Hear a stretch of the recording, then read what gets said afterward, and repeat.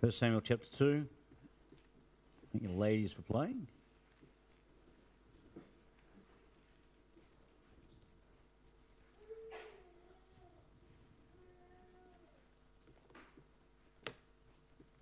And let's look to the Lord in prayer. Gracious Father, we thank you this day that we can come together to worship you. We thank you, Father, that we can come and exalt your holy name. We thank you, Father God, for the privilege of prayer. We pray, Father God, for those who are not well today. We do ask that you'd have your healing hand upon them. We do think, Father God, of Stephen and Daniel, and just pray that you would restore them back to health and strength.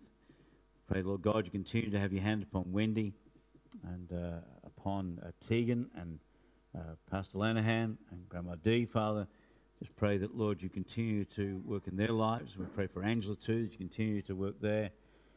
Lord, we just pray that you would just have your hand upon those that are not well today, that you would strengthen them in you, that, Lord God, that you would indeed lay a healing hand upon them. We pray that, Father God, that you would make your presence known to them. Father God, each day you would strengthen them, and Lord, just bless. We pray, Father God, that you bless now as we continue this service. We ask, Father, that you'd give wisdom to me as I preach, that, Lord God, that I'd have clarity of thought. Lord, I'd be used of you to be a blessing today. That, Lord, we might leave this place rejoicing in you, knowing that we've been in your presence. Guide our time now around your word, we pray in Jesus' name. Amen.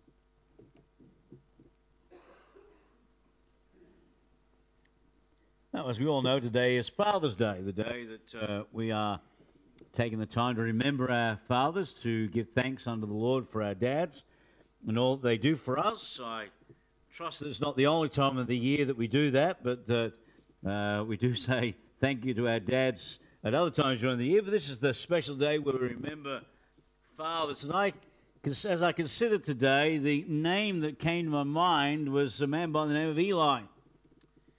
And the story of Eli's family is a tragic story.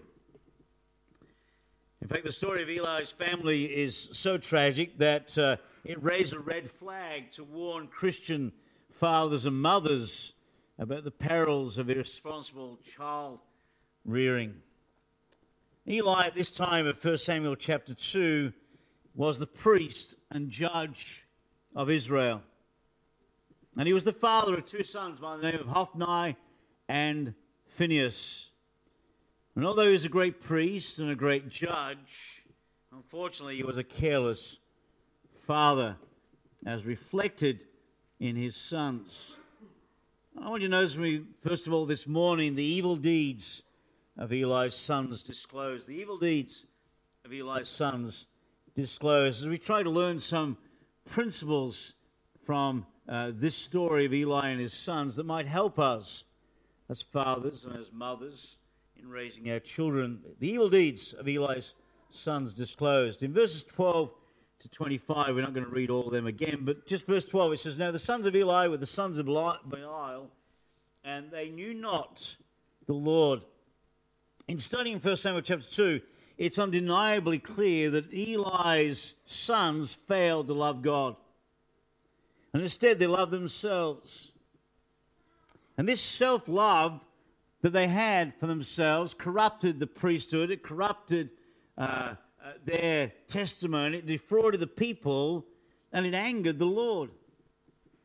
So much so that when we come to 1 Samuel chapter 2, we find that God's about to replace Eli and his sons from the priesthood by Samuel.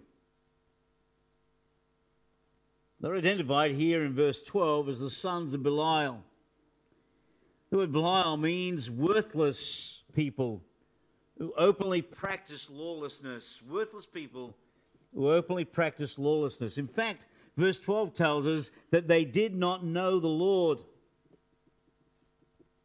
Even though their father Eli knew the Lord, that knowledge had not been passed upon to his sons genetically. They had to know the Lord personally. They had to know the Lord for themselves, and they did not know him. You know, it can be difficult growing up in a Christian home. It can be a difficult thing for a child to come to a true and genuine knowledge of the Lord when they grow up in the environment of Christian home where they're taught Christian principles and they're taught Christian truths and they're brought up in a church. Sometimes it's very hard for young people in that scenario to come to know the Lord for themselves. They just kind of assume that because their parents know the Lord, because they go to church and everything else, they assume that they know the Lord also. They know the talk, they know the walk, but they don't know the Lord. And what young people need, what all of our children need and our grandchildren need, is for them to have a personal, passionate relationship with the Lord. They need to know the Lord for themselves. And as parents, as fathers, it's our responsibility to help them to come to a knowledge of God for themselves. Not just to somehow they think by osmosis they're going to pick it up because we live a Christian life before them, we take them to church, that somehow they're just going to absorb it, because it doesn't happen that way. We have to take active steps to ensure that our children get to know the Lord, that we teach them of the Lord, that we take time daily to speak to them about the Lord, just like the Lord told the Jews in Deuteronomy.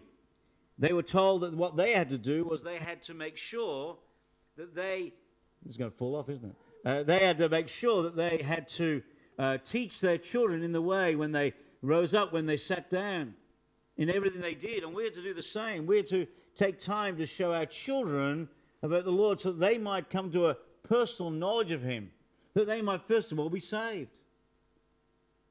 You know, we need to pray for the salvation of our children, the salvation of our grandchildren, that the Lord might indeed bring them to a saving knowledge of Him, that they might know Him personally, and they might come to know Him as their Savior.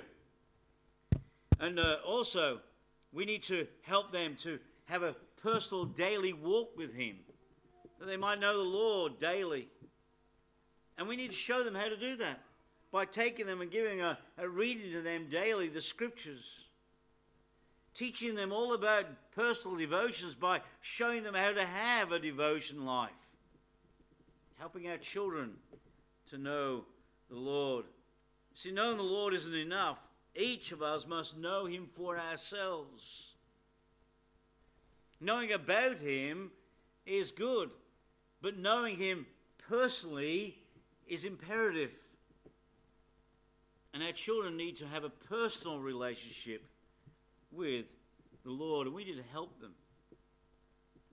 Now, Eli's sons did not know the Lord, and their abominable behavior in the tabernacle confirmed their identity as the sons of Belial. Look in verse 13, of the priest's custom with the people was, this is what Eli's sons did, Hophni and Phinehas did, what they did was, with the people was, that when any man offered sacrifice, the priest's servant came, while the flesh was in seething with a flesh hook of 3 teeth in his hand, and he struck it into the pan, or kettle, or cauldron, or pot. All that the flesh hook brought up, the priest took for himself. So they did in Shiloh unto all the Israelites that came thither. Also, before they burnt the fat, the priest's servant came and said to the man that sacrificed, give flesh to roast for the priest, for he will not have sodden flesh of thee, but raw. And if any man said unto him, let not fail to burn the fat presently, and then take as much as the soul desireth, then he would answer him, nay, but thou shalt give it to me now, and if not, I will take it by force. Wherefore the sin of the young man was very great before the Lord, for the men abhorred the offering of the Lord. Here these young men, these priests, Hophni and Phinehas, were breaching the very law that they were supposed to maintain. They were doing the very opposite to what was supposed to be done with regard to the sacrifice. They were sinning against Almighty God, and they were doing it openly, unashamedly, in front of everybody. They didn't care who knew what they were doing. In fact, they threatened the people that if they didn't give them the portion of meat that they required, they would take action against them. And they were wicked in their behavior. This time Israel was morally and spiritually bankrupt. This is the time the time in which they lived was known, according to Judges 21:25, as a time when everyone did that which is right in their own eyes. Morally and spiritually, Israel was in one of its darkest times. And the nation of Israel desperately needed spiritual leadership. But Eli's sons provided nothing but a bad example for them. You know, we live in a morally bankrupt society. Just look around you, just read the newspaper, just listen to the news, and you find that we live in a morally bankrupt society. And what our children need more than ever is good, godly, spiritual leadership today, that they might indeed survive the immoral nature of society, that they might grow up godly, they might grow up in this wicked world, knowing Jesus Christ, their personal Savior, with a personal relation with Him, with convictions that enable them to stand up for righteousness. Somewhere along the line, Eli had failed his sons, and they now were leading the nation deeper and deeper into immorality, deeper and deeper into wickedness, deeper and deeper away from the Lord. When the nation needed spiritual leadership, they offered them nothing of the sort. Eli's sons as priests should have led the people to God. But Eli's sons led the people away from God. In fact, we're told in verse 17 that Hophni and Phinehas abhorred the offering of the Lord. Look in verse 17, wherefore the sin of the young men was very great before the Lord, for men abhorred the offering of the Lord. People hated the offering of the Lord because of the behavior of Hophni and Phinehas. Hophni and Phinehas, these priests, these protectors of the law, these ones who ought to have been protecting the offerings made unto God, had caused the people to hate the offerings because of their behavior. They caused the people to hate worshiping God because of the behavior of the ones who should have been leading them to God. You know, it should never be true as us as parents that somehow we, by our behavior, turn our children away from the Lord. Our behavior ought to draw them unto Him. Our testimony ought to be such that it draws them to the Lord. It ought to cause them to love the Lord because of our testimony, because of the way we live before them, the way that we act before them. We ought not to be pushing our children away from God by our behavior. Our children should never be able to say, I hate God because of my parents.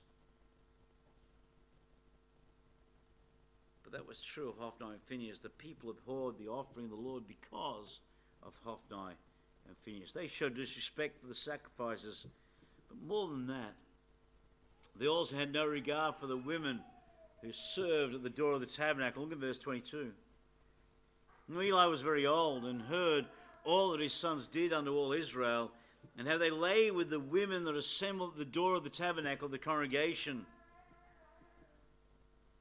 You know, God was not going to allow them to defile the priesthood in this way. They defiled the offering, they defiled the women, and in so doing they defiled the office of priest. And God was not going to allow that to happen indefinitely. He is ready now to clean house. Now the question that came to my mind that needs to be asked when you get to verse 22 of this chapter is, how did they get to this place?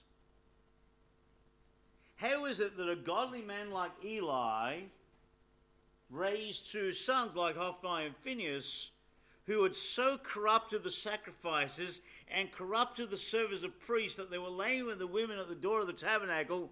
How did we get here? After all, Eli was a good priest. Eli was a good judge.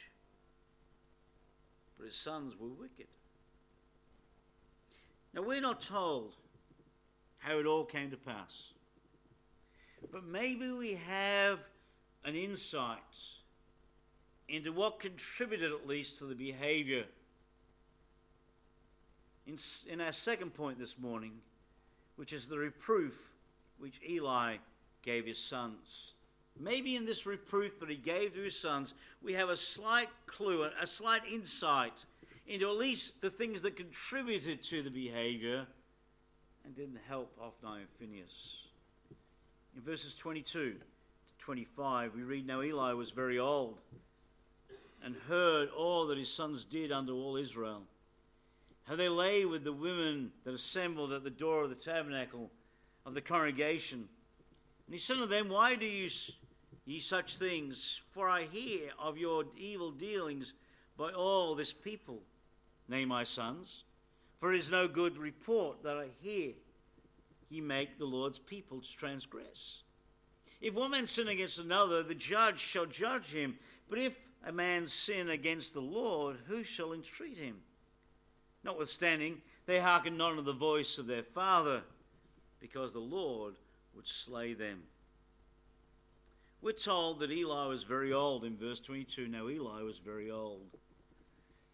And he could not, at this time in his ministry, he could not go and inspect for himself the service of the tabernacle. As he'd done in previous years, he is very old now, and he leaves the responsibility to the maintaining of the tabernacle to his sons. And his sons, because of his infirmity, of his age, did as they pleased. They were unshackled from their father, and they just did whatever they wanted to do. Here in the tabernacle. Now Eli was told of their wickedness. We're told in verse 22, Eli was very old, and he heard all that his sons did unto all Israel. He told of their wickedness, and we may well imagine that it brought heartbreak to this godly man, Eli. And it must have added to his burden of his age, of his old age. But what's evident from this passage of scriptures is it seems that he did not reprove them until he heard of their debauching the women at the door of the tabernacle. It's only then that he sees fit to rebuke them. Because it says in verse 22 that he heard how they lay with the women that assembled at the door of the tabernacle of the congregation. And it's then that he said unto them, Why do you do such things? For I hear of your evil doings by all this people. He's heard of this, but now for the first time he actually goes and he rebukes them. He challenges them. He rebukes them for their greediness. He rebukes them for their past behavior. But you know, if he'd done this in the past, if he'd done it when he first heard of their behavior, maybe he could have prevented the events of chapter 2 here. An author said, young people should be told of their faults as soon as it is perceived that they are begin to be extravagant, lest their hearts be hardened. You know how tragic it is when a child of God fails to see his children trust Christ. Now that may happen, no matter how skillful a parent is in parenting. I understand that. I understand that children have a free will, and children have to choose of their own free will to believe in Jesus Christ their Savior. And it is possible, even with great parenting skills and being wonderful examples and wonderful testimonies, it is possible for a child to grow up without knowing the Savior. I understand that.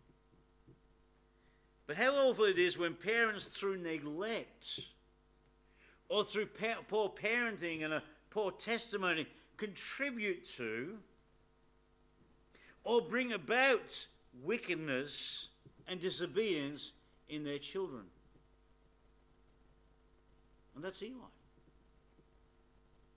Eli is a godly man, but he's neglected to discipline his children. He's neglected to rebuke his children. He's left them to themselves, and now he is wearing the consequence of his failure. In Eli's case, he really had no one else to blame, at least in part, but himself. Because I want you to notice from me that the reproof that he gave was first of all, was very just and rational. Verse 23. And he said unto them, Why do ye such things? For I hear of your evil dealings by all the people, nay, my sons, for it is no good report that I hear. You make the Lord's people transgress. If one man sin against another, the judge shall judge him. But if a man sin against the Lord, who shall entreat him? He shows them, here in this rebuke, he shows them the bad consequence of their sin. He said, I've heard what you're up to. And if one person sins against another, then the judge judges that. But when you sin against the Lord, who is going to plead on your case? Who's going to go and stand before God on your behalf? Because God knows all things. There is no defense for your behavior. There is no calling before God and saying there's mitigating circumstances. You've sinned before Almighty God, and God will judge.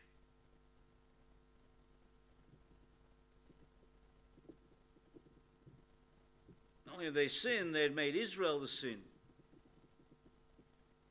And because of that, they were going to have the people's sin to account for, as well as their own, because the people are behaving the way they are. They indeed abhorred the offering of the Lord because of the behavior of Hophni and Phinehas.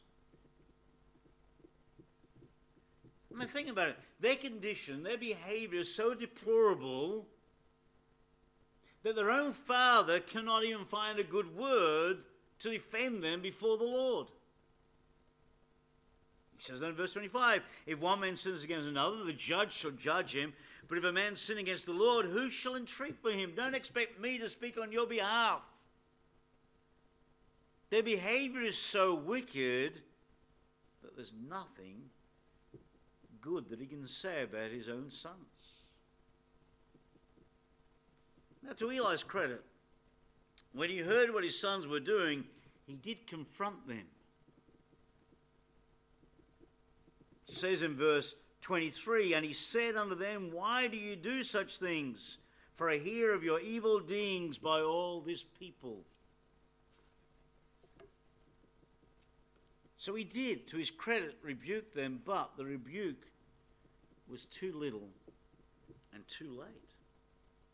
It's too late because verse 25 tells us at the end, notwithstanding, they hearkened not unto the voice of their father, because the Lord would slay them. God had already said he was going to finish their priesthood. And his warning was too little, too late. In verse 23, he basically says to him, when they say, why, when he asks the question, why do you do such things? Basically what he says is to them, he's asking the question, why are you doing this? It's an understandable question, but it's a needless one. Because who cares why they're doing it? Could there ever be a justification or a reason for their behavior? It really is a silly question. Why are you doing it? Doesn't matter why they were doing it. They'd done it and it was wrong. You can't, Eli and the Hophni and Phinehas could not excuse their sinful behavior. They were accountable. That's why he says in verse 25 that the Lord shall judge them. They're accountable. Eli did about the worst thing that a parent can do when trying to correct his children. He just talked. All he did was simply talk to them about what they were doing wrong, but he never took necessary actions to correct the problem. He did nothing to stop them doing it. He'd heard of what they were up to, and he did nothing about it. In fact, the word heard there, it carries the idea of he heard over and over and over again. This was a continual hearing. The report had come to him many, many times, and it's not until finally they get too far and they debauch the women at the door of the tabernacle, it's then that he says something. And it's too little, too late. As parents, as well as talking to our children about the consequence of their sin, we need to take action to correct their behavior. It's no good just talking to them about it. Now, little Johnny, don't you know that that's wrong? You've got to take action. You've got to do something to correct the behavior. The Bible says in Ephesians chapter 6 that we're to bring them up in the nurture and admonition of the Lord. We're to teach them the truth, and we're to help them via the means of correction to do that which is right. Discipline is a biblical principle. It is true. The Bible says, spare the rod and spoil the child. The foolishness is bound up in the heart of the child, but the rod of correction shall drive it from them. There's a need for both of these things, for the correcting hand as well as the instructing hand. They both need to be there if the child is to grow up in the knowledge of the glory of God, that they might know the truth and not just right, that they might live for the Lord. But in Eli's case, or rather Eli's son's case, it was too late. They just ignored him. Verse 25 says, notwithstanding they hearkened not unto the voice of their father. They didn't listen to him. It really is too bad that Eli did not invade into the lives of his children while they were young. And we cannot help but wonder why Eli didn't restrain his sons earlier. Why didn't he intervene earlier? Why didn't he do something about it earlier? But now the intervention, not only was it too little too late, it was too mild and gentle. He asked the question, why do you do such things? For I hear of your evil doings by all this people. Nay, my sons, for it is no good report that I hear. You make the Lord's people transgress. You should rebuke them sharply. Their crimes deserve sharpness. Their temper needed it. The softness of his dealings with his sons would harm them more. It was too easy to do what he did. When he said, it's no good report, he should have said, it's a shameful, scandalous thing. Not to be suffered by the people, or something more appropriate. Now, whether it's because he loved them or because he feared them, we don't know. But it was certainly an evidence of his want of zeal for the honor of God in this matter. Because if he loved the Lord as much as he said he did, he should have stopped his sons earlier. One commentator said he bound them over to God's judgment, but he should have taken cognizance of their crimes himself as high priest and judge, and have restrained and punished them. After all, he's the high priest, he's the judge of Israel. He could have dealt with his sons. He could have had them removed from the priesthood. He could have had them locked up. He could have punished them for their crimes. He had the judicial authority to do so. He's judge. He had the spiritual authority. He's priest. The high priest. We're not talking about a father here whose hands are shackled because his sons are in the priesthood and he has no authority, no power to remove them from the priesthood, or even to have them arrested and judged and tried and then punished for their crime.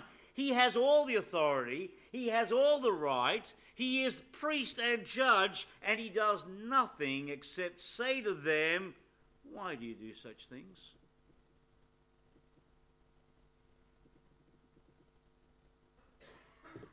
Too mild, it was too gentle.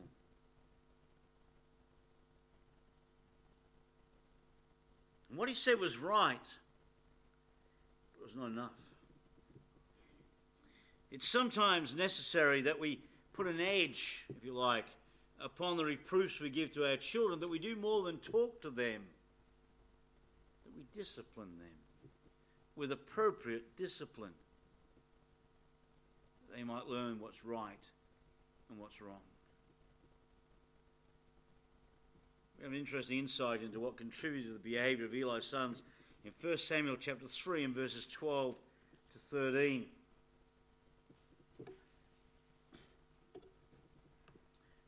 Samuel 3, let's pick it on verse 11. And the Lord said unto Samuel, Behold, I will do a thing in Israel, at which both the ears of every one that heareth it shall tingle. In that day I will perform against Eli all things which I have spoken concerning his house. When I begin, I will also make an end. For I have told him that I will judge his house forever for the iniquity which he knoweth, because his sons made themselves vile, and he restrained them not. Kind of a telling phrase, isn't it? Eli knew of their behavior. He knew of their iniquity, but he restrained them not. He refused to restrain his sons. In fact, the suggestion here is that he pampered them. The word restrain not means did not frown upon them. To be weak. He failed to curb their wickedness. As we saw in 1 Samuel chapter 2, verses 23 and 25, he didn't curb their wickedness. He did nothing to stop them behaving the way they behaved. He simply said, why are you doing it? And now he has seen the result of his weak and empty warnings. He heard the report of the son's actions. And as I said, the word heard there means he heard continually, over and over again. He heard the reports, but he did nothing. Eli knew that God abhorred what his sons were doing. And now in his old age, he finally calls attention to their sin. Because he had not rebuked them while his sons were young, they now showed contempt to their father and contempt to his counsel. In fact, his counsel fell upon deaf ears, and they did not listen to him because he'd failed to restrain his sons while they were young. It was too late to try, too late to correct them. This had started way before the correction of 1 Samuel chapter 2, and he should have done something about it earlier, but he hadn't done. And now he and the nation are reaping the consequences. He failed to discipline his children adequately, and now he paid the price of rebellious sons. Now, dads, we're responsible for raising our children. Think about it, it's an awesome responsibility. We have an awesome responsibility to train our children up in the nurture and admonition of the Lord. That's our responsibility. And that responsibility has to start while they're young. While they're young, we need to help them to understand that God loves them and God cares for them and Christ died for them. And we need to help them to see that there's a loving, caring God. And we need to show them right from wrong. It's not our wives' responsibility alone. It's not their responsibility in their own way to do it by themselves. We are supposed to have an active role in the raising of our children, dads. We need to take the lead. And we need to train them while they're young. We only get one go at it. And trust me, they grow up really quick. Really quick. I look at my grandkids now and they're growing up so quick. Frightfully hard to realize how old I'm getting when I realize how quickly they're growing up. In fact, one of them's getting taller than me. That's even more, discouraging when you have to look up to your grandson. And, but that's the way life goes. It disappears in a hurry. We only get one go at it. And we don't do while they're young. When they're old, they will not listen to us. If we fail to discipline our children, if we fail to teach them while we have opportunity, while they look up to us and they're willing to listen to us, if we don't do it then, time will fly by in a hurry and it'll be too late. And we may not like the consequences. And so lastly, not only did you see the sins of Eli's sons revealed, and not only did you see Eli's poor discipline of his children, but thirdly we see the severe judgment on Eli.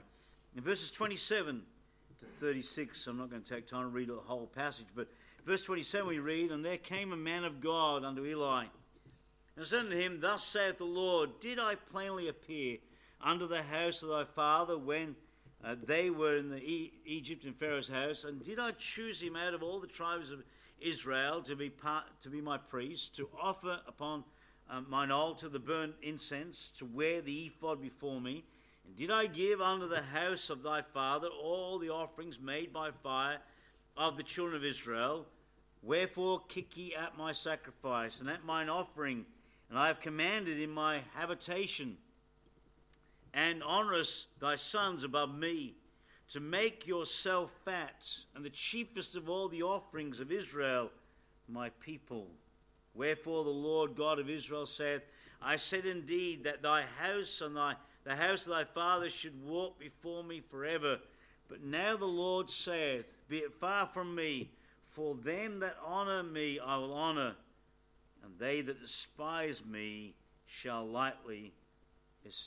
lightly esteemed." God in his grace sent a messenger with a severe message for Eli. Came by the mouth of an unknown prophet. We don't know who this prophet was, but he came to speak to Eli. It says in verse 27, "And there came a man of God unto Eli."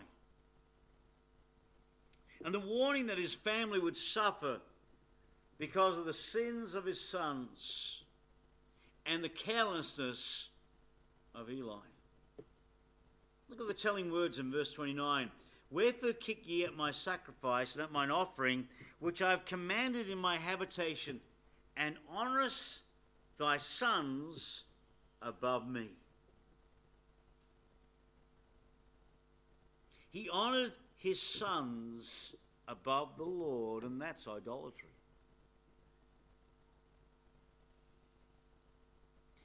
He had more respect, more honour for his children who were living godless, wicked lives than he had for Almighty God. If he'd have honoured God more than his children, he would have dealt with his children long ago. For some reason, Eli feared disciplining his children more than he feared his God.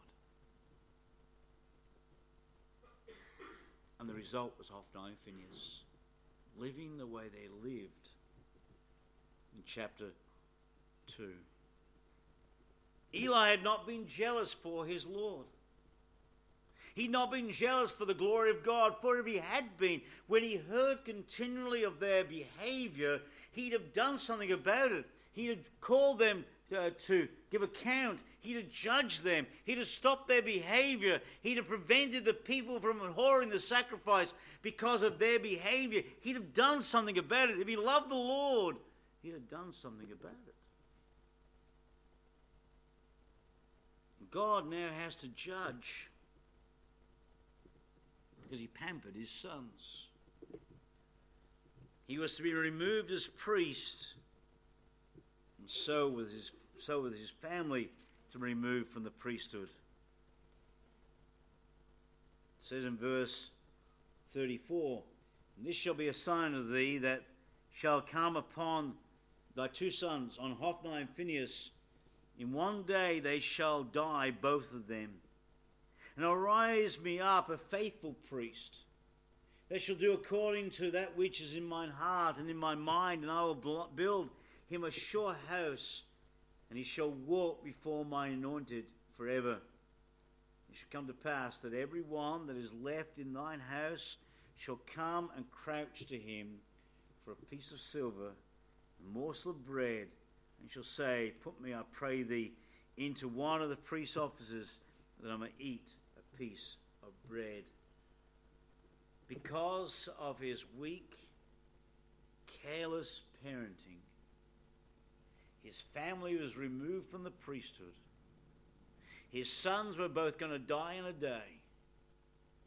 And his family was going to be begging for a piece of bread. Men, fathers, here's a lesson for us. We need to honor God first.